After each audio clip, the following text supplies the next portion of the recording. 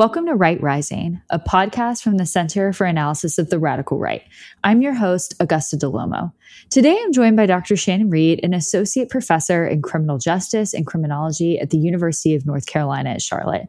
She's here with us today to talk with us about white power gangs and youth gangs. Shannon, thanks so much for being here. Thanks for having me. I'm really excited. So, Shannon, I will start with a historical question. As our listeners know, I am a historian, so I felt like we needed to start there first. So could you talk a little bit, setting the stage for us about the history of gangs, not only in research, but also in the media, and how that's really impacted our broader general understandings of what gangs are and who gang members are? So if we think about the earliest gang studies, those happened in the early 1900s, and probably the most famous is Frederick Thrasher's Gangland, which is in 1923. He put out a map, and if you look at the original gang studies, you have a very diverse group of gangs. So he has Italian gangs, Irish gangs, Black gangs, Polish gangs, right? And so it was a very sort of diverse population, but the key was that these were groups of youth who managed to control space and act independently of sort of the social controls of those neighborhoods. And so when we think about that transformation and how cities have transformed over time, sort of white flight out of cities and sort of people getting stuck in different neighborhoods, what we see is that the gangs in a lot of these areas continue despite population overturn. And what the gangs look like might change. So, a really good example is if we think about New York or Chicago and even LA, we will see how even barrios that have been around for 100 years are now getting gentrified. And we're seeing some shift in who's living in those neighborhoods. But those are some really entrenched gang areas. And so the areas will sort of move a little bit, but that space is very important to these different groups. And so if we think about how they've been covered, for the most part, early gang studies sort of thought of them as youth who would grow out of this stage. So it was a period of time where these youth were involved in delinquency and violence. And then it was expected that most of them would, if they weren't caught up in the early criminal justice system, get jobs and kind of move out, sort of a traditional life course sort of flow. What we see in the research in, more the 70s and 80s is that as the economy shifted and stuff like areas like Detroit or Milwaukee, where auto manufacturers and stuff left, that there wasn't that transition point anymore. So jobs that used to be there that most people would transition to were no longer there. And so then we started to see people in the gang longer than previously. And again, the average time a person's in a gang is a year or two. But as people sort of don't have those transitions anymore or get caught up in the criminal justice system, that can extend. And then when we saw sort of where the news really comes into play is the youth violence of, late 80s, early 90s, where what you saw on the news is especially young Black males and putting the drug violence on gang members. And not that they weren't a part of that, but you sort of had this image of what a gang member was a young Black violent male. And so then when the super predator myth came through, and it sort of built and built and built because shows like Cops, all those things sort of fed into this image of what people think a gang member looks like.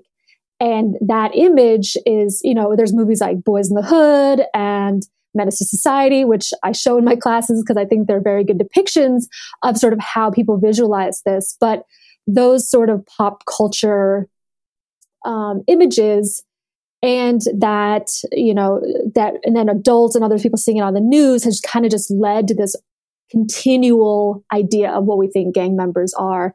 And then, of course, with MS-13 and some of the other Hispanic groups, there's sort of been that added to it as well. But then they get the sense that it's, then you get sort of the anti-immigration piece and things like that, it's that we have cross-national gangs. And again, we sort of push back and say, you can have family in El Salvador. That doesn't make you an international gang. So, it's pieces like that we've seen that sort of continually create this image of who a gang member is.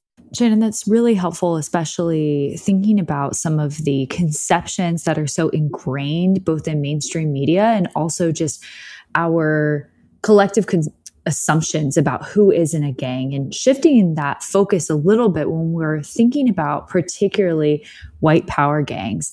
I'm wondering if the conceptions that you see people bringing to the table are films like American History X, or just the visualizations of white power gangs in prisons that you see on television, that you see in various shows.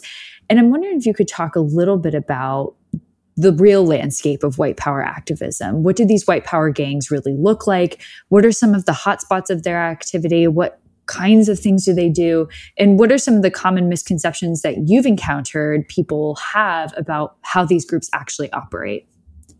So the white power landscape is really interesting. And I always have to preface my discussion on this with saying, I am talking about the youth. So you'll see a lot of, far-right research that focuses on, the far-right movement as a whole, right? So they'll conglomerate and put together the 14-year-old who is part of Hammerskin Nation and the 70-year-old who's part of National Socialist, So what I'm trying to say is like, okay, I'm just talking about the youth. And if we talk about them, then that is a very particular sort of piece of research. Shannon, sorry to jump in. What is the range for youth? What is that range for a researcher? So it's sort of I say youth, but it's like the 13 to 24 age range. So it's not young, although we've seen even with like Adam Waffen Division and some of the base, they're being 14, 15-year-olds who are fairly active. But it's more that sort of, like early young adulthood, where your cognitive and social behaviors and skills are not, what we would consider fully formed. So, and I think a movie like American History X does get at this in a way that other movies don't, because a lot of what we see on TV is, I don't know if you've ever seen the show Hate Thy Neighbor, which I generally really like. It's on Vice. But a lot of the white power groups are just portrayed as sort of stupid, right? Like, and even skinheads, like when we talk about skinheads, even, Milo Yiannopoulos and those who said, oh, we're not the skinheads of old. We're not like the dumb meathead. So there's always sort of been this brush off of them as being sort of ignorant. They just want to fight, and, sort of too stupid to concern ourselves with, which is not, it's like we can't sort of say Black gang members and Hispanic gang members are somehow criminally savvy and white gang members are too stupid to care about, right? And so I think when we think about what this looks like and where these people are, is I think the image is that they're kind of in the middle of nowhere, right? When you go to, when you drive outside of Charlotte, 20, 30 minutes, it gets very sort of rural. And that's where these groups are at, right? They're kind of like, they're not a city problem. But when we actually talk to youth and look at where we're seeing reports of, activity, they are in cities and they're right around cities. So it has more to do with population centers and that you need sort of enough people to maintain gangs. And this is true when we talk about rural gangs, right? So you need population. You can't have a gang in the true sense of it lasts when people leave in very rural areas. So the idea that they're sort of like elsewhere and just idiot kids and rednecks or whatever, sort of you want to call them, doesn't line up with sort of how we see them and where we see them. So, especially in cities where there is a lot of sort of turnover in population, we sort of have a theory we call minority group threat, where as populations change, white youth and white individuals start to be fearful. And so they sort of come together and these groups can form there. But having grown up in the punk scene, that's where I first saw skinheads, both racist and non-racist skinheads. And that's sort of what got me interested in this. but they were in Philly, right? We're in Philly, we're in New York City, we're in Hartford. They're in cities. And so it's, again, not this sort of outside problem. It's a city problem. It's a community problem. And I think I only answered like half of what you asked.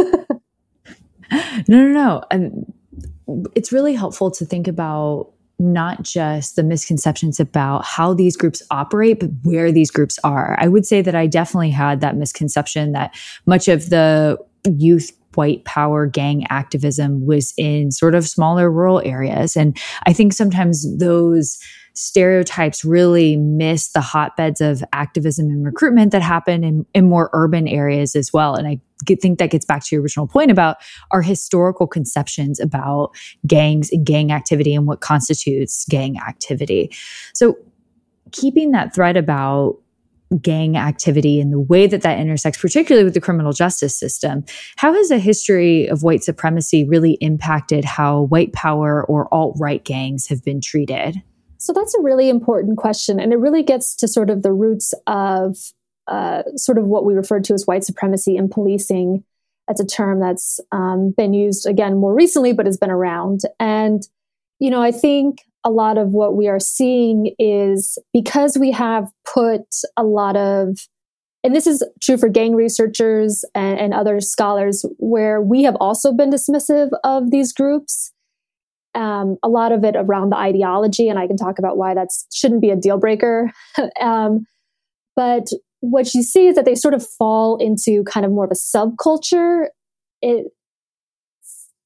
category. So if you are dressed like a skin or wearing Proud Boys clothes or whatever it is, that's sort of, a white power uniform, depending on where you're at, and you get stopped by the police for vandalism or, fighting or things like that, it sort of gets written off as a youthful indiscretion, a phase, right? So this idea as if, you're a goth or punk or hippie, right? Like, and it's like, oh, that's that kid's phase. They'll grow out of this. They just think they're cool or whatever. So it gets dismissed as kind of, a temporary status. Whereas if you look like a more traditional gang member, even to the point where I've been on, defense attorneys, working with defense attorneys about like, oh, we saw this kid, he's dressed to head to toe in red, he must be a gang member. And you're like, no gang member wears that anymore. It's so, and I can Google sorority girls dressed as gang members. Like that means nothing.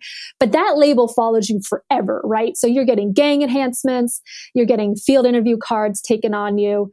If you enter the criminal justice system, that label is put on you. So somehow when you're a minority or even white part of a traditional gang, that label is a serious label. Whereas if you're part of more of a white power gang, then that's kind of a youthful indiscretion. And a lot of that, I think, has to do with the fact that there is not a ton of pushback about some of those beliefs within policing, right? So we've seen this. We've seen police officers with 3%er flags and standing and protecting Proud Boys and showing up at rallies differentially, depending if it's Black Lives Matter or if it's, a skinhead rally. And so, those things follow through. And as we think about, why that is, if you're a criminal justice entity that holds some of those beliefs, then you are not going to intervene the same way that you would against somebody who you feel like is, breaking the social code in the same way. Or that if you genuinely think that, minorities or immigrants or whatever are inherently bad, then you're going to treat them that way. That all that discretion that you have is being sort of poured into those decisions about who to arrest, who not to arrest, who gets, a warning, who just gets sent home, things like that. Shannon, that's incredibly helpful. And I think it also gets at an idea that we've discussed in other forms on the podcast, which is how in many cases, the extreme white supremacy or the extreme misogyny that you see on the far right or in these groups is it is just an extreme form of things that occur in sort of mainstream interactions, as you pointed out, between, how the criminal justice system treats Black kids and brown kids is very different than it treats white kids. And just what is written off as an indiscretion, or what is written off as it's just a phase, or it was just boys being boys, or just youths just acting out. It is, in many cases, when you were talking about it, it made me think of, this is really just an extreme encapsulation of dynamics that already exist within the criminal justice system in the United States. And I wanted to go back to a point that you mentioned earlier about your focus on youth. And I'd like you to talk a little bit about if there are differences in how we think about white supremacist gangs, if they're youth versus they're adults, and why is that distinction important? And what kinds of differences do we see in these different types of gangs? For me, the reason I focus on the youth is that they are, I'll say this will sound bad, but the most important to intervene with. They still have a lot of life decisions and life sort of turning points that if we can intervene earlier, as we do with gang members, that we can keep them out of the criminal justice system, and we can sort of keep them moving forward pro-socially. And so, but they're also the more prone to violence, right? So that's your high crime prone age group with lower self-control. And so they're the ones pushing a lot of the criminality, but they're also the ones who I've seen, are the more easily intervenable. And we've seen from skinhead research and other, sort of white gang research is that, they'll flip-flop. So you'll have sharps who then go racist, who go back, kind of depending on what the scene looks like, maybe who's selling better drugs, right? So, economically, socially, which one's better? So there isn't, an adherence to ideology that you have to overcome as much with the younger population. And, when I talked there was a Peckerwood who was incarcerated in California in the youth facility. And when we asked what they do, he said all the same things that every other gang member says, which is we hang out, we drink, we pick up girls. And then the only addition they add is they do Hitler stuff. And that was it. So then you say, what's Hitler stuff, right? And they're like, oh, well, we like tag things, or so it's not a sense of like, I adhere to or really understand the ideology, but rather I use the ideology as a way to be seen. So if we think about the costume of white power, if you're young, that is your identity. And if you dress like a gang member, a traditional gang member, you're going to potentially just get laughed at, right? No one takes you seriously. Even back in the day, everybody had those kids who thought they were black, and you got laughed at. There's nothing anti-authority about that, right? You just sort of look like a joke. And, we've seen a number of, especially in Europe, where they adopt all these signs and symbols of white power, but it's really for intimidation purposes, right? Like if I see a kid with a swastika on their jacket, that might make me go, oh, that's something to think about. Whereas if I see them wearing, a red hat, what is that? That doesn't mean it, right? There's no sort of interpersonal concern there. So those signs and symbols get adopted, not because there's a true belief in the ideology, but rather it's what sets you apart. It creates that in-group, out-group. That is really important. So, we focus on the youth for a lot of that reason, because they are the most crime prone, because, they're generally still in school and therefore accessible for interventions. And I think, when we talk about the adults, it's not that the adults don't have the potential for, violence and criminality and, sort of serious, but they tend to only get tracked once they've hit prison. So I don't want to say it's too late, but you're further along in the criminal justice system by the time you sort of come under surveillance. But B, you have had time to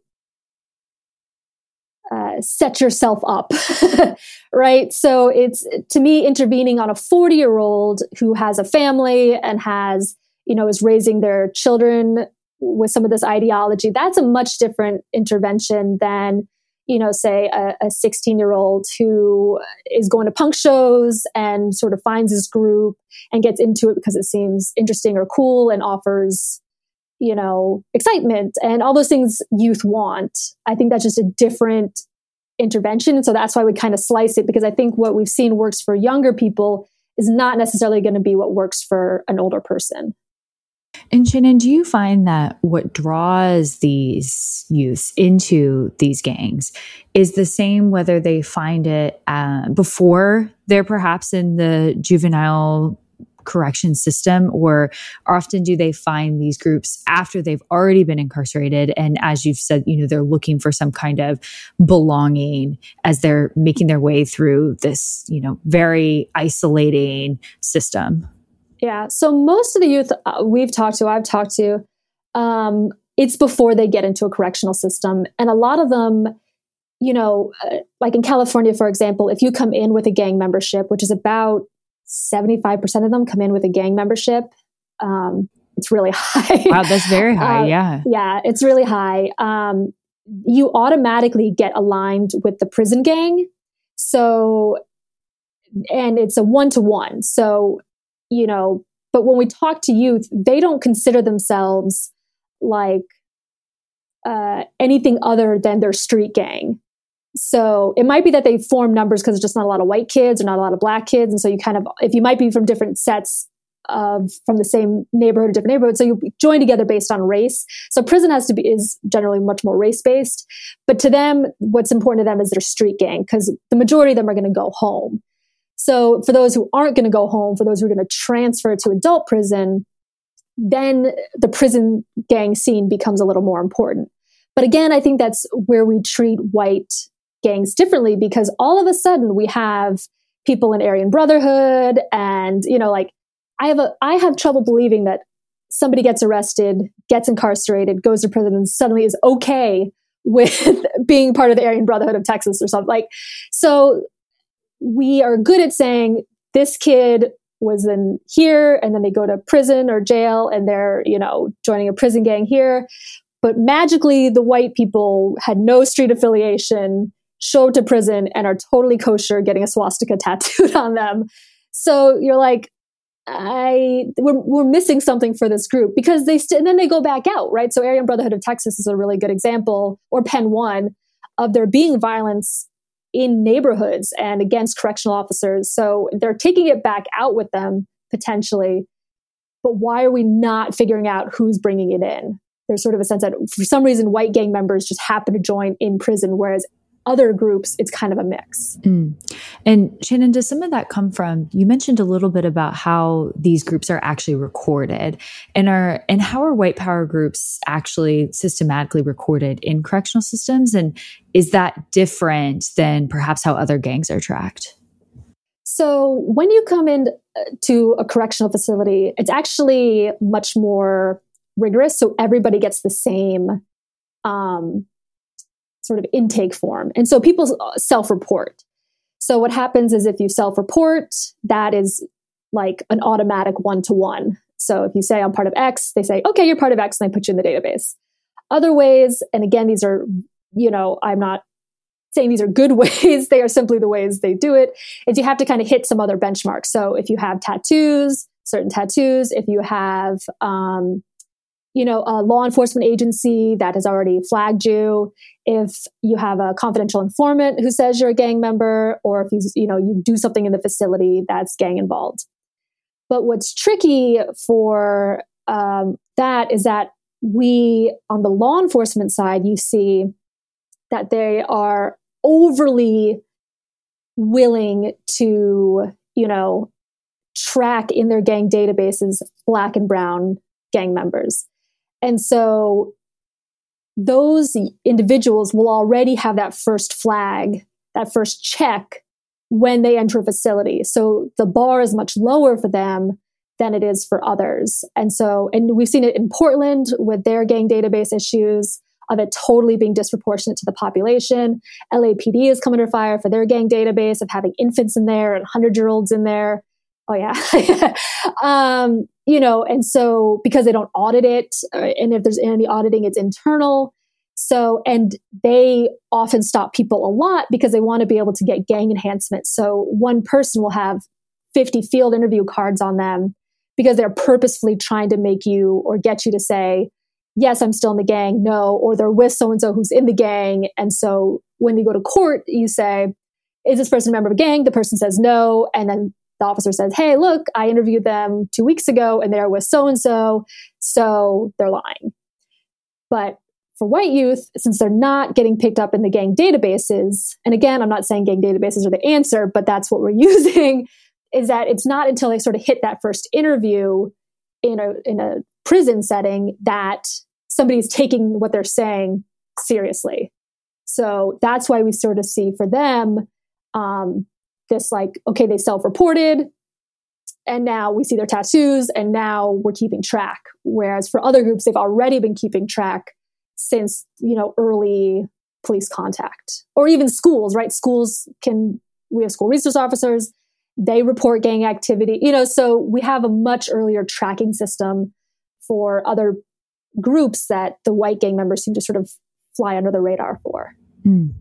Shannon, that's incredibly helpful. And with the time that we have left, I want to shift to something you mentioned earlier about why you study youth gangs and just a greater ability to intervene at this stage versus the adult gangs. And one of the big concerns that I've seen recently and I've encountered from people is concerns about children being radicalized and joining these kinds of groups. And I'm just wondering if you could talk a little bit about the kind of interventions that you've seen or things that seem to be successful, or just the kind of programs that are being implemented now to try and combat the influx of kids really consuming this kind of far right material, whether it's online or just in their communities.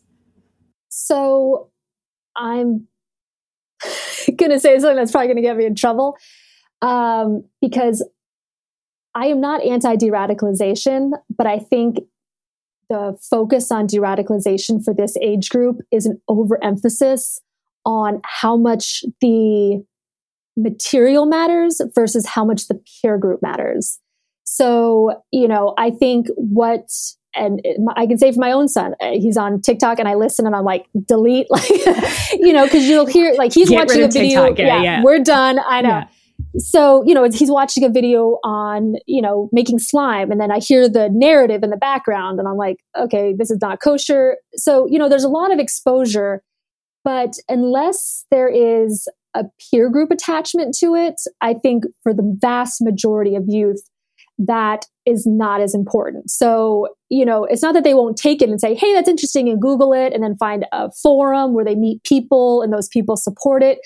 But it's for young people, like friends, and that shift from family being the focus to friends being the focus in your identity creation is key to this age group. So we can combat, sort of saying, okay, with diversity training and other sorts of de-radicalization programs, like those are great.